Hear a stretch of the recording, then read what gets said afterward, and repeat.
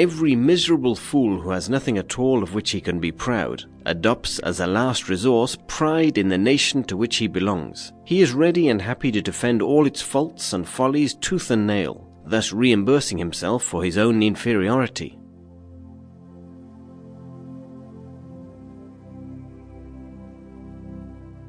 Man can do what he wills, but he cannot will what he wills.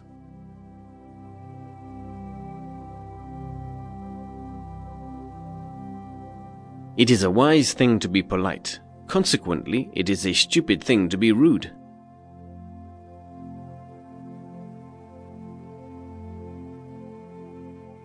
To make enemies by unnecessary and willful incivility is just as insane a proceeding as to set your house on fire. For politeness is like a counter, an avowedly false coin with which it is foolish to be stingy.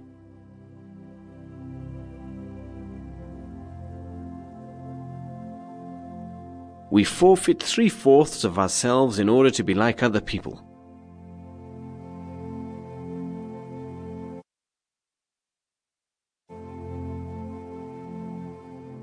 We will gradually become indifferent to what goes on in the minds of other people when we acquire a knowledge of the superficial nature of their thoughts, the narrowness of their views, and of the number of their errors. Whoever attaches a lot of value to the opinions of others pays them too much honor.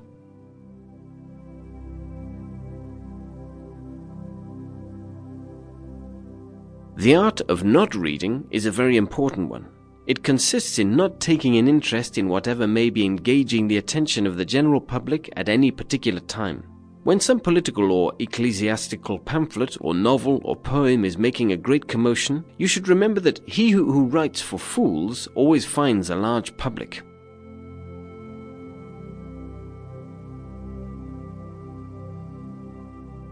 A precondition for reading good books is not reading bad ones, for life is short.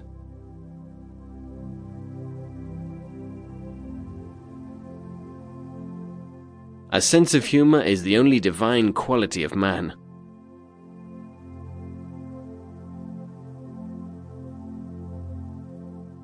Philosophy is a science, and as such has no articles of faith. Accordingly, in it nothing can be assumed as existing except what is either positively given empirically or demonstrated through indubitable conclusions.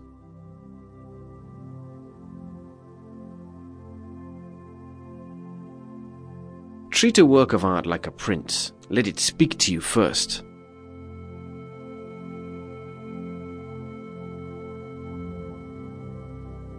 Thus, the task is not so much to see what no one has yet seen, but to think what nobody yet has thought about that which everybody sees.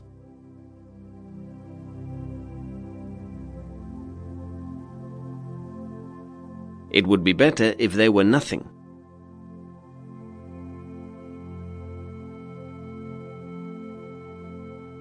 Since there is more pain than pleasure on earth, every satisfaction is only transitory, creating new desires and new distresses, and the agony of the devoured animal is always far greater than the pleasure of the devourer.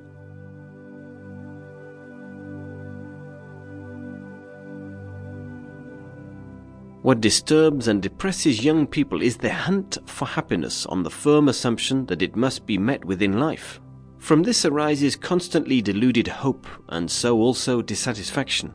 Deceptive images of a vague happiness hover before us in our dreams, and we search in vain for their original.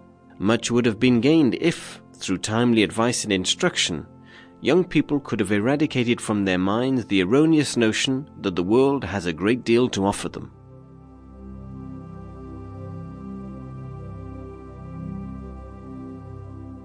Great men are like eagles, and build their nest on some lofty solitude.